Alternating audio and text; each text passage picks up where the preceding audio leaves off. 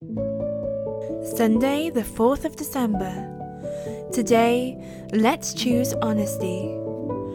Proverbs 10 verse 9 says, "Whoever walks in integrity walks securely, but he who makes his way crooked will be found out." Honesty is about keeping things clear at all times. It's like having a window with smears on it. It distorts the sight and makes it difficult to look through, and that is what dishonesty looks like.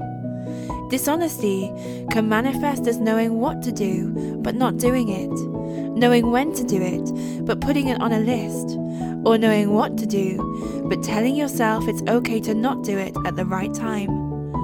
Honest living is about hearing and doing, responding when you know and being clear with others.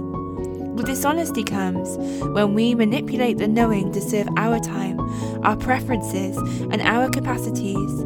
It makes everything complicated, and we change the design. So remember, honesty is about keeping things clear at all times. For whoever walks in integrity will walk securely, but he who makes his ways crooked will be found out.